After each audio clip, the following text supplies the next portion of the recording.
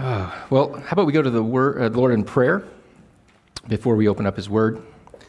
Lord Jesus, we come to you today, and we are grateful that we get to come and worship you, that we get to come and celebrate what you have done for us, that we get to come as a family, as a body, and do this. Lord, I pray that what we do here today, that we would take it to heart, that it would continue to transform us by your word, so that as we go into our community, Lord, we are able to shine the light of Jesus wherever we are and to whoever we encounter, Lord. That is our desire. That's our job. Lord, you've kept us here to be your hands and feet. And Lord, I pray that we would take that seriously, and that would be our desire to see this community changed for your name, Lord, and for your glory. So Lord, as we come, give us wisdom, give us guidance as we walk through some verses, as we look at your life. Lord, just give us what we need today to go out confident in your name. We come in Jesus' name. Amen. Good morning, everybody. And I'm going to be an emotional wreck during this whole time. And Kim's good enough. She's great. She supplies me with the tissues I need right up here. We're going to be in Luke chapter 11. Gospel of Luke chapter 11. Somewhere around 29 to about 41. We're going to skip around a little bit and look at this section, the life of Jesus, and see what he's got some pretty powerful words, I think, to share with us today. A challenge for us today. He's going to talk about light. Today we're going to talk about Jesus as the light that we need to turn our eyes to. Not just in a salvation experience, that we may have a one-time experience where we come to Christ, come in saving faith to Christ, but we need to continually turn our eyes to Jesus as our Savior, our Lord, as the light of our lives, Lord. That's what we need to do. What does light do?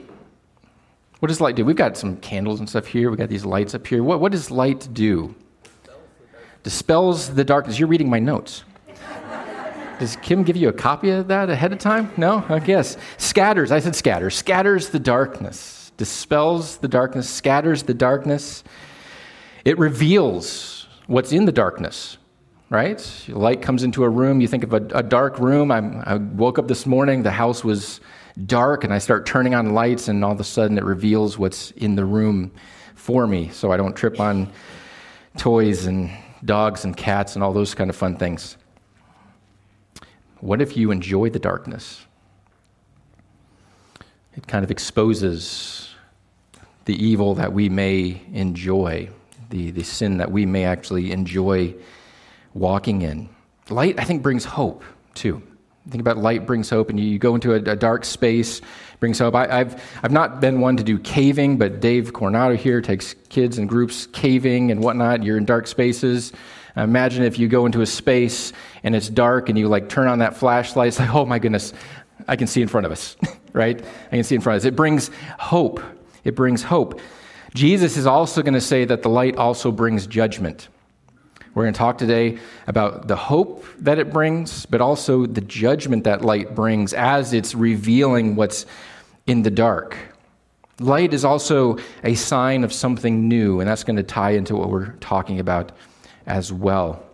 Again, today, Jesus is the light that we need to turn our eyes to, continually seeking out that light. Let me read. We're going to be in, like I said, Luke chapter 11. If you don't have a Bible, there's Bibles in front of you in the seat pockets in front of you. I encourage you to follow along.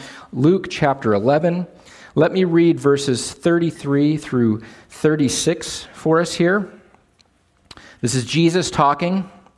No one lights a lamp and puts it in the cellar or under a basket, but on a lampstand, so that those who come in may see its light. Your eye is the lamp of the body. When your eye is healthy, your whole body is also full of light.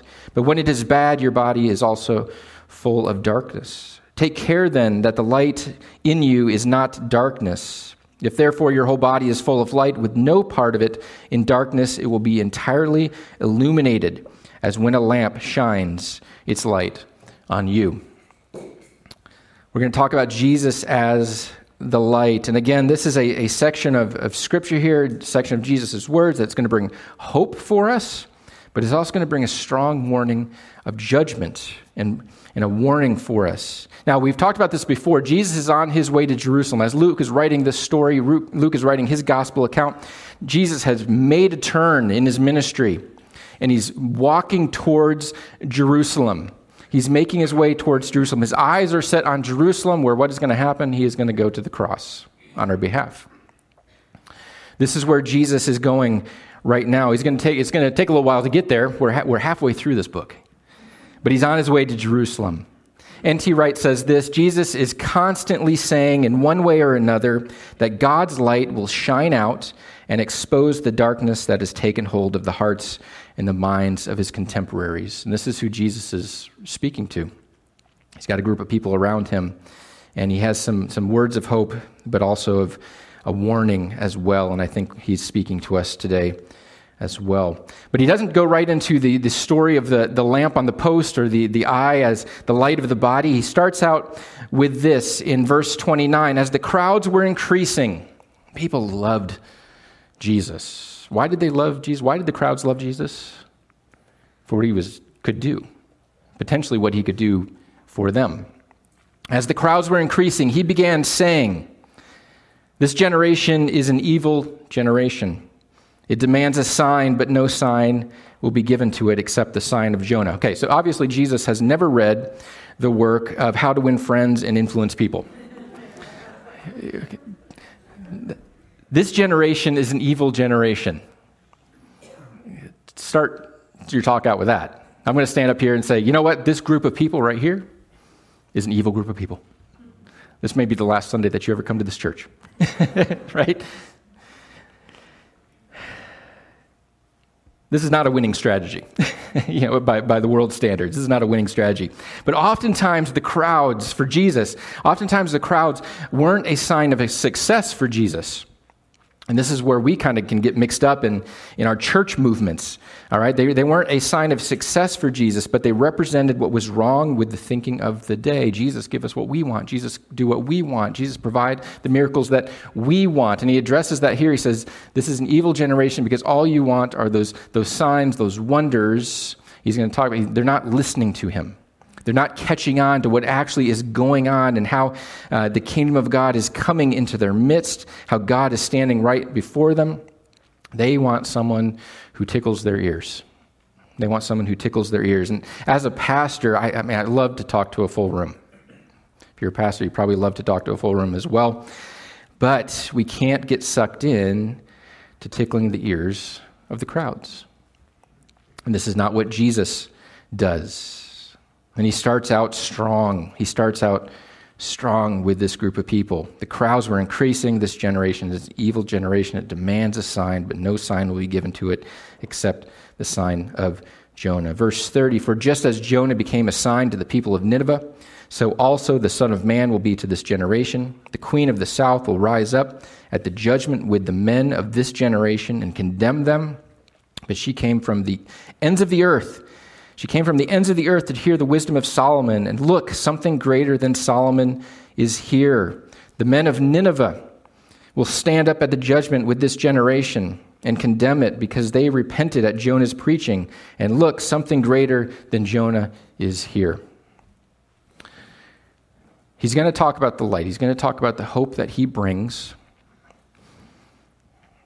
But he starts out comparing his contemporaries to two familiar Old Testament stories. And he starts out with Jonah. Jonah's really a comical figure from the Old Testament. If you think about Jonah and his ministry, his ministry is quite the ministry. He is the prophet that you do not want to be like, right? I mean, are you familiar with Jonah and what he did? You're right. He's the one who God gives them a word and says, go to the city of Nineveh and preach to that city, and they're going to repent. And what does he do? He says, no way, I'm getting on that boat. I'm going on this other boat. And he gets on this other boat, going as far away as he can. The storms come up. Everybody's praying to their gods on this ship, right? And he says, oh my God, this is my fault. He recognizes this is my fault. God's bringing judgment on this because of what I've done. And in the story, he gets thrown over and literally becomes fish food.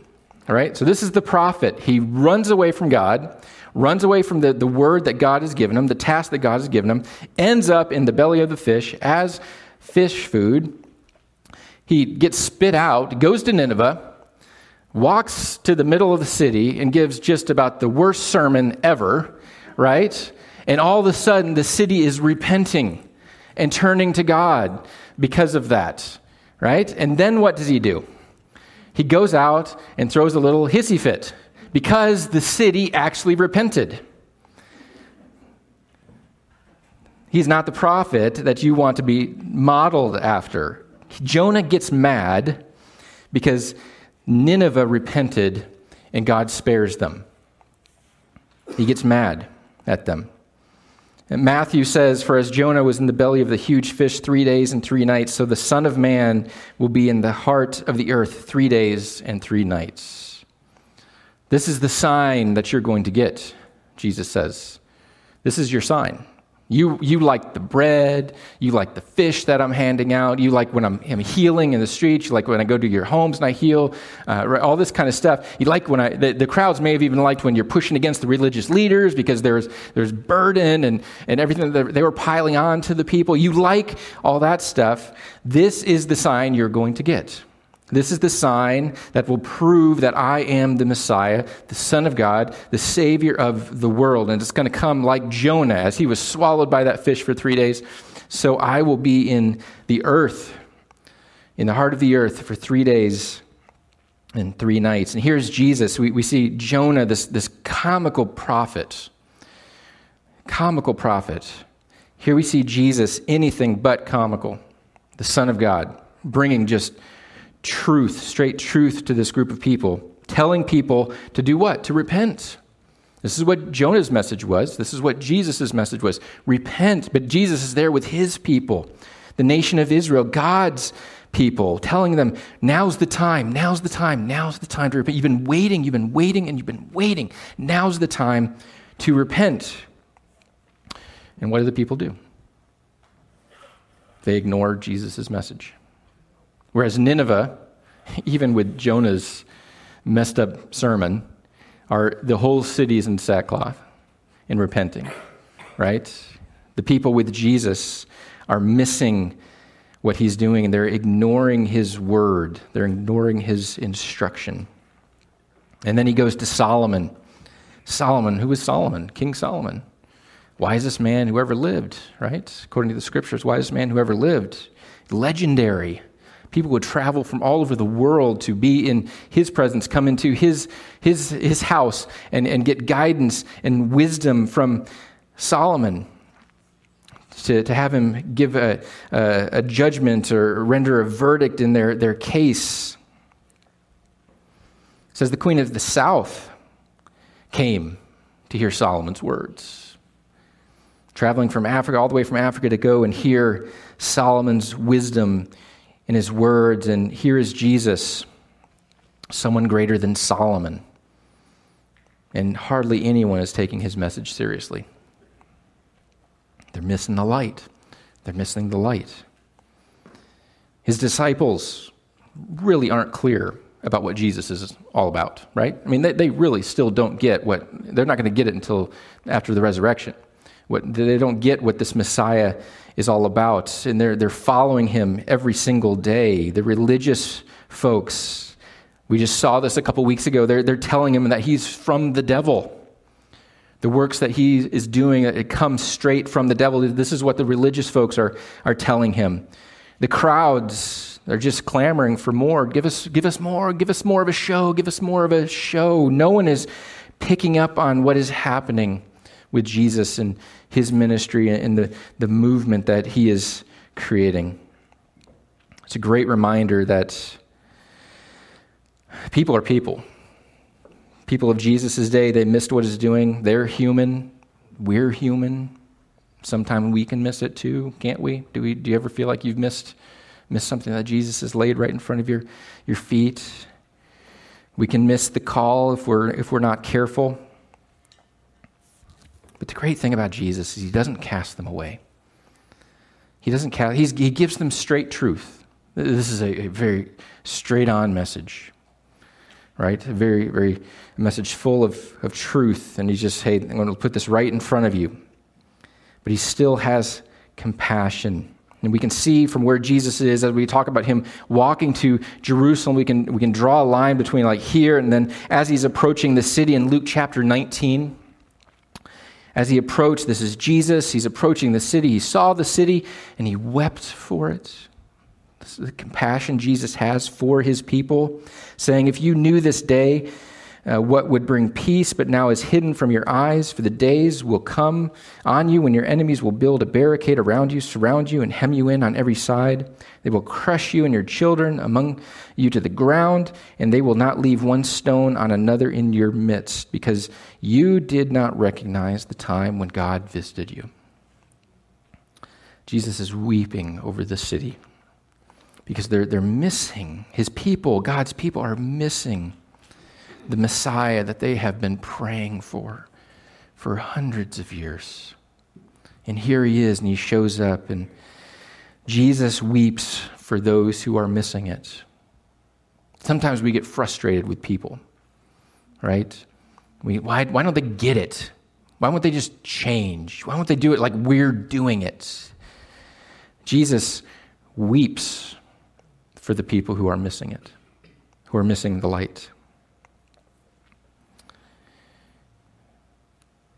It's as if, as he goes on, it's as if this generation that he's talking about, these people that are in his midst right then and right there, it's as if those who are missing it during that day, they'll be judged by those who have eyes to see. Nineveh, Queen of Sheba. What do those folks have in common? They are foreigners. They are outside. They're outside of God's people. But here they stand up. Luke 11, if you're following along, Luke 11:31, the queen of the south will rise up at the judgment with the men of this generation and condemn them, because she came from the ends of the earth to hear the wisdom of Solomon, and look, something greater than Solomon is here. The men of Nineveh will stand up. Queen of Sheba will rise up. The men of Nineveh will stand up at the judgment with this generation and condemn it, because they repented at Jonah's preaching. And look, something greater than Jonah is here. He uses the word rise, and he uses the word stand here to describe what's going to happen with these folks who are going to be standing in judgment over this generation who's missing it. This word rise and stand up, they both basically mean to be brought from a low position to a high position. A low position to a position of authority. They're words about taking a position, setting yourself up to be able to judge, to be in a position to judge. And they're people outside of God's group, so they think. But they're the people who see it, and they're the people who have repented, the people who have grabbed onto what God is doing. These words, rise up and stand up, also speak to some aspects of resurrection. And Jesus knows that his audience would have been aware of the coming resurrection of the dead on the day of the Lord. They were waiting for this. They were waiting for this. Like we talk about waiting for the second coming of Jesus. They are waiting for this day of the Lord, and they expect to experience this as God's people. When God comes back, he's in their midst.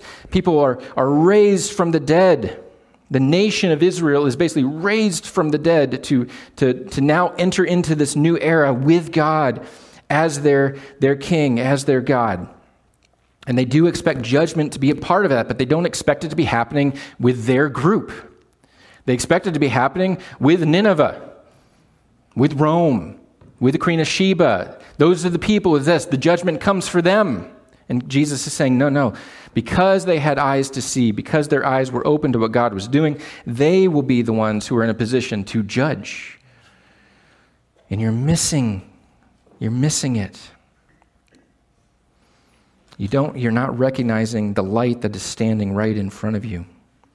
And so this light of Easter is filled with hope. It's also a light of judgment for those who choose to look away or just close their eyes to what's right there in front of them.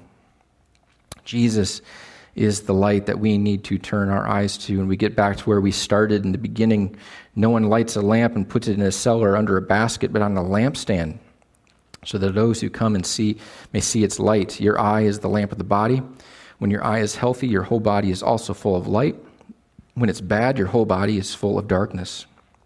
Take care then that the light in you is not darkness. If therefore your whole body is full of light, with no part of it in darkness, it will be entirely illuminated, as when a lamp shines its light on you. Oftentimes we kind of key in on this, the phrase, hey, your eye is the light of your body, and we sort of get caught up on, hey, we got to keep ourselves clean and clear and make sure we're not getting ourselves into trouble or seeing bad things or wrong things. That's not the whole gist of this passage of what Jesus is talking about. Again, he's focusing it back first and foremost on himself as the light of the world. And he basically says, I'm the light of the world. Everything else, no matter if it looks like light or not, is considered darkness. I am the true light. We're all going to see negative things in our life, bad things, whether we intentionally want to or not. In a world full of media and advertisements and whatnot, we'll see this stuff all over the place. And so he's not equating with sin, but sometimes we get caught into this guilt cycle that thinking when we stumble, we've diminished our worth with God, and we have to start over. Sometimes this leads us down a path of isolation. We're like, okay, I just can't see anything in the world around me. It leads us into a path of isolation where anything around us becomes a stumbling block, and it's going to cause us to be separated from God. And that's not the point of this passage. Jesus says, I am the light. I want to fully illuminate you. Let my light shine through you. He's telling a bigger story here. The light has come. Jesus is that shining light. He's the light on that lampstand, right? He's saying to the people, hey, I'm the one on this lampstand shining bright for all to see. Do you see it? Do you see it? Do you see it? And when you accept Christ as your Savior, it totally transforms who you are. And the darkness that filled us, it'd be pushed out by the light that Christ provides for us.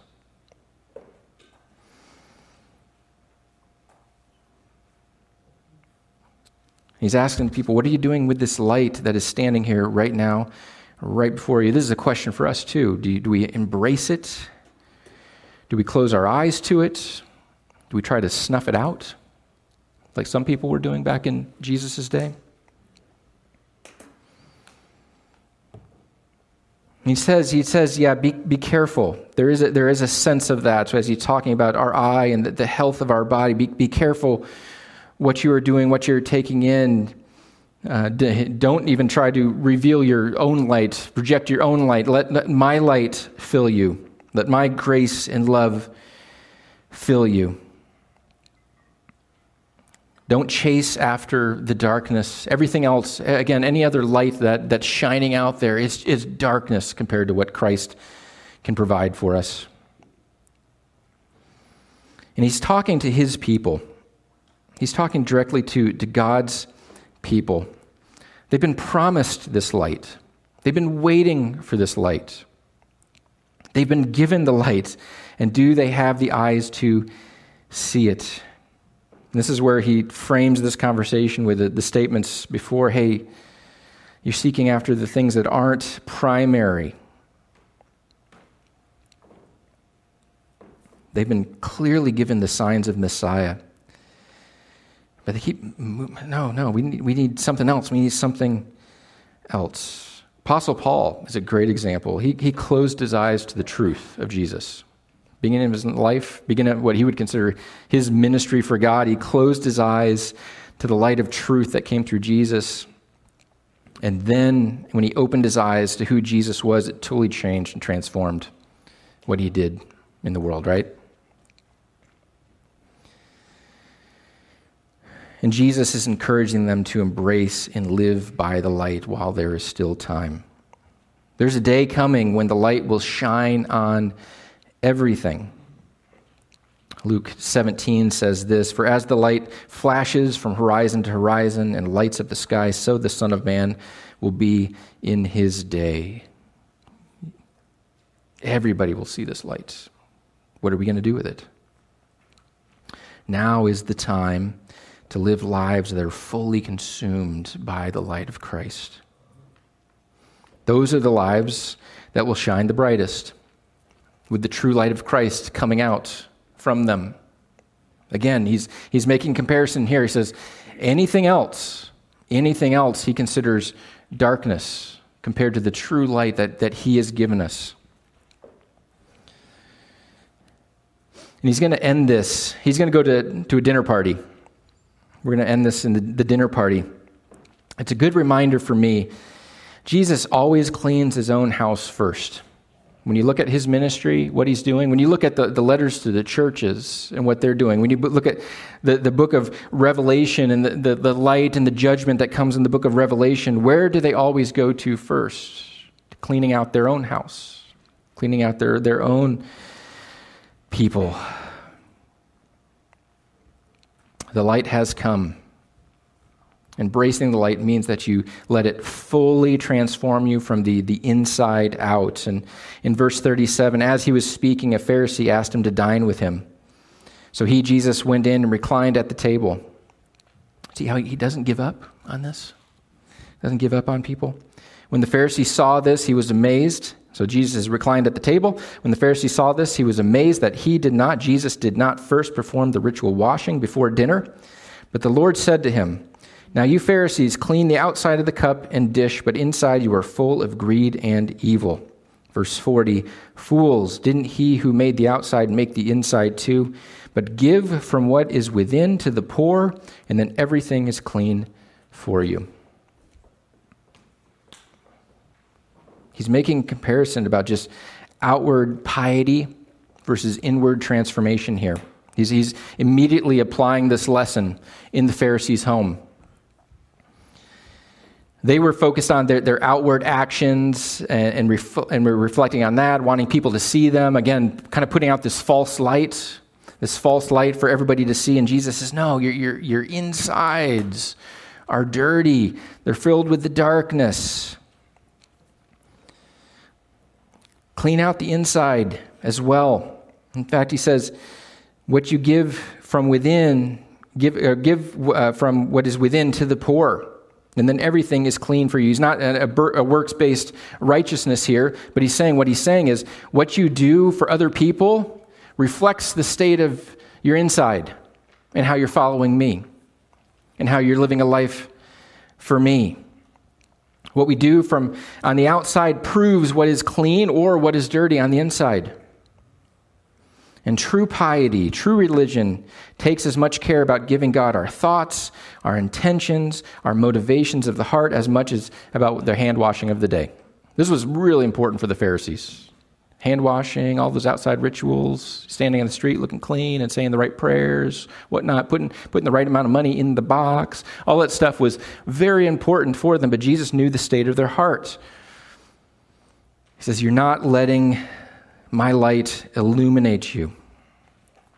Illuminate you. Don't miss the light. Don't miss the light. How are we doing at this today? He was talking to his contemporaries, but I think this applies for us today. Jesus' light has been shining in the world for 2,000 years, right? Since his resurrection, Jesus' light has been shining for 2,000 years. Are we any better at recognizing it than Jesus' audience was? Do we see the light that Jesus offers as far better than any other light the world has to offer? I mean, he calls all that other stuff darkness. It's like darkness. It's like darkness. It's the stuff you want to hide in. The stuff you want to hide in. Jesus says that the light that he has provided should be an all-consuming light, and it affects our whole person. It guides how we live and how we interact with one another. It really proves. Do we want to follow? Are we truly following Jesus or not? Where are those places maybe within our own lives where we've got those corners of darkness that we like to hold on to?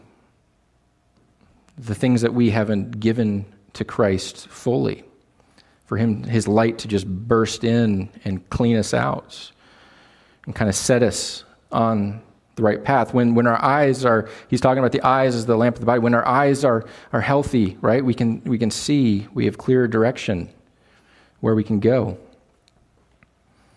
Where are those places in our own lives that we've just allowed that darkness just to stay there? I bet you each and every one. This is why we continually need to work through sanctification, right? We've come to Christ in saving faith, but that's not the end of it, because he's asked us to be his hands and feet, all right?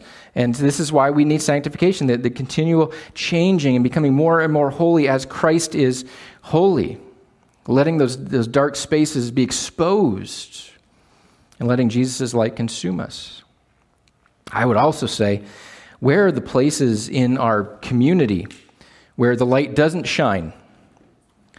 And maybe God is calling us to go take our light of Christ into that space where there is no light, those places that other people don't want to go. And we go with the grace and love of Jesus into those spaces. So this is about us cleansing ourselves, allowing Christ's light to light us fully, consume us fully. But there are places in our community that are full of darkness. And Jesus may be asking you to go into a space and say, you know what? It's going to look pretty dark there. And when you step into that space and my light starts to reveal things, it may look really messy there. And there may be some messy people who are in that space, and you may feel uncomfortable with them, and they may feel uncomfortable with you. But guess what? This is where you get to go and shine the light of Jesus. Where are those spaces around us that need the light to be inserted into a space in need? And this should be very evident to the world around us. Jesus' light flowing, it's just illuminating all of who we are, should be pretty evident to the world around us. Jesus talks about Solomon, Jesus talks about Nineveh, two great powers in the world. He says something greater has come than any worldly system, than any worldly power. It's superior to anything that could be dreamed up in this world. Go out there and shine your light. Our light is often tested. This is where I'm going to get choked up. As we move away from familiar environments. And later today,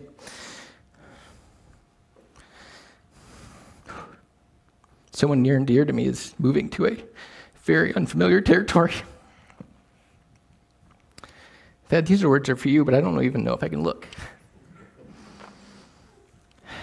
You're about to embark on your journey with the Air Force.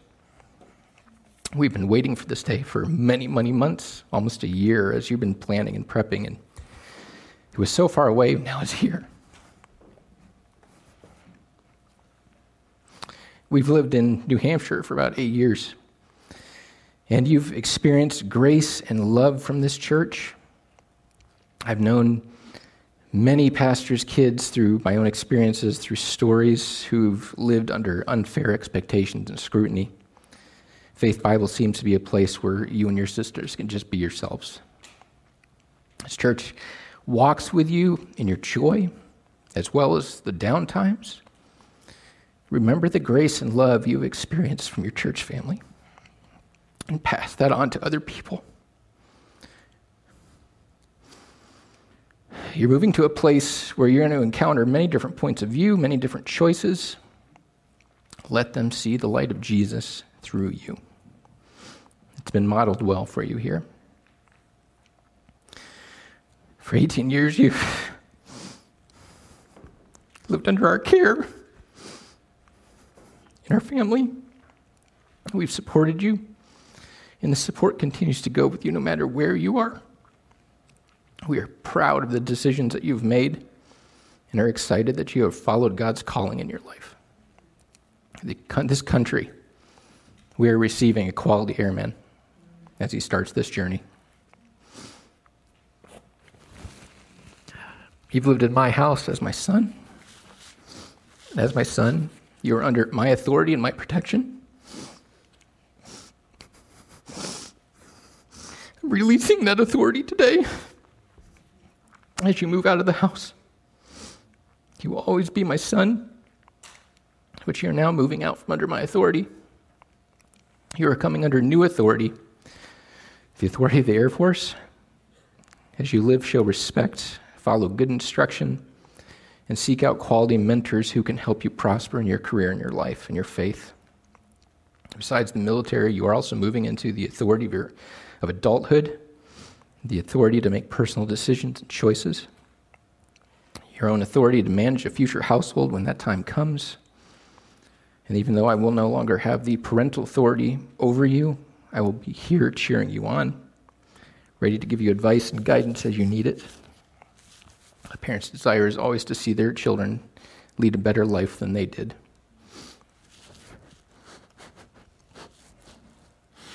You are an exceptional young man, taking charge of your life, making critical decisions even now, and I couldn't be more proud.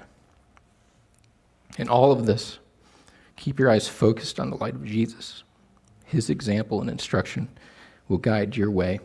And mistakes will be made, there will be hard decisions to process through. But because of Jesus and who he is and what he's done for you, you don't have to live by fear. You can live in confidence. You are a precious child of God. He has given you purpose for your life, and he's your salvation. Lean into Jesus, continue to seek his light, and always know that your family and friends are cheering you on. We love you. After the service, after we're dismissed from the service, we're going to have a time of prayer with that. So those who want to stay and pray, that'll be after the service. Dear Jesus,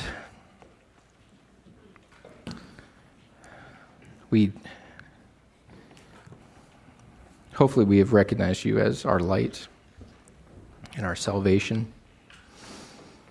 Lord, I pray that is there anybody here today that has not recognized the salvation that you've provided? I pray, Lord, that today would be a day of change, that they would accept you as their Savior and their Lord, that they would desire to be transformed by your goodness and your love. Jesus, I pray that this little community here that we call Faith Bible Church, that it would be full of your grace, full of your love for those who are in our community, those who think differently than us, those who make different choices than we make, those who are not even desiring to be in your family or your kingdom, Lord. You've still called us to love them and to minister to them and walk in your example. I pray, Lord, that would be our desire today. Give us the grace and the wisdom that we need. I pray, Lord, that each and every person here, that our desire would be fully consumed by your light. We come in Jesus' name. Amen. If you have kiddos in mission discovery, please, you can bring them back so we can do a family time of worship, and the band's going to lead us now.